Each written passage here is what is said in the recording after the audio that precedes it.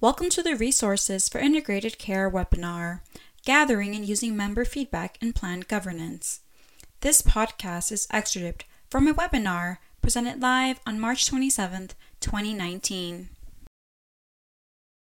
In this podcast, we will hear from Tina Davis, the Director of Outreach and Advocacy at First Choice VIP Care Plus. She will discuss strategies for using and gathering member feedback, as well as retention and plan governance. Good afternoon, everyone. It's really a pleasure to participate in this webinar, and I really thank you for the opportunity. My name is Tina Davis, and I'm the Community Outreach Director for the plan. Next slide, please. A little about us. First Choice VIP Care Plus is a Medicare/Medicaid plan. We serve individuals that are 65 years of age and over and who are duly eligible for Medicare and our South Carolina Healthy Connections Medicaid. We launched our plan in 2015 as part of the financial dual demonstration alignment, and in South Carolina, that's called Healthy Connections Prime. And our mission is simple. We help people get care, stay well, and build healthy communities, and we really work diligently to demonstrate that mission every day with our members and with our community and providers. Customer experience is one of the reasons First Choice VIP Care Plus was recently named one of the top 5 MMPs in the country, and we're really proud of that. Currently, we have about 7,000 members, and that makes our plan the largest MMP in the state. Next slide, please. So our Member Advisory Council, we had our first meeting. We also called the MAC, and it was held in 2015 with 13 members. That membership has fluctuated throughout the years, but we believe due to some new ways of recruiting members, we think it's going to grow and start to stabilize soon.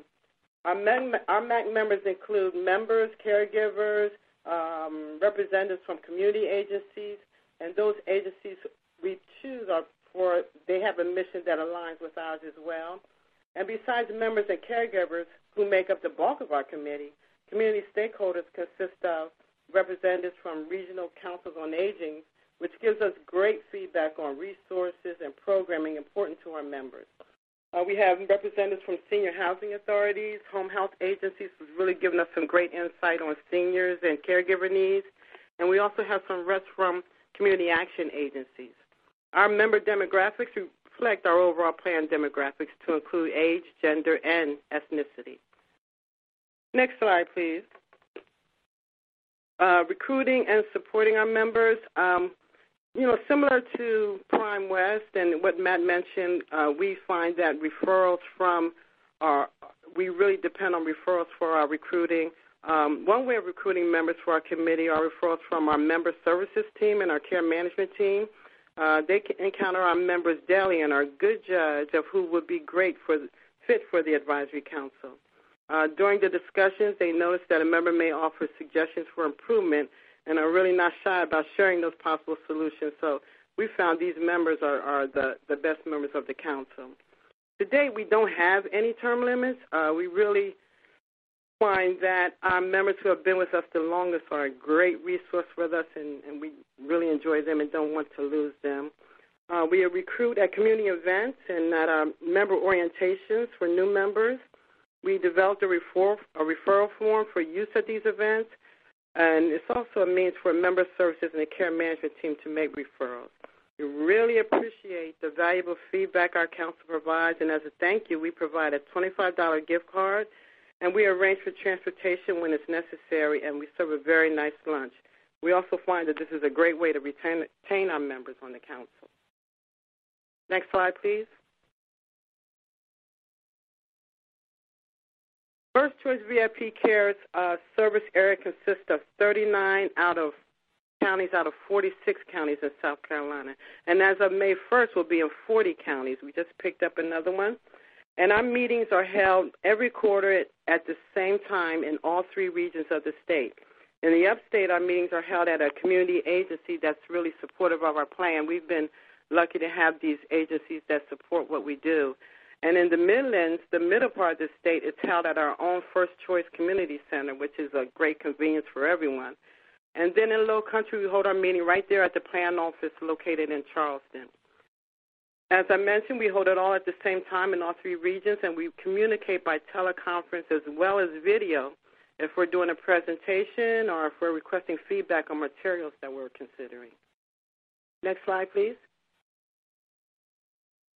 The MAC Steering Committee is, they're a really vital part of our decision process. It's important to have a leadership group that's going to weigh in on these topics and present topics to them that's really important to our goals, or if there's any specific projects that the leaders are working on that they could use feedback from for the MAC.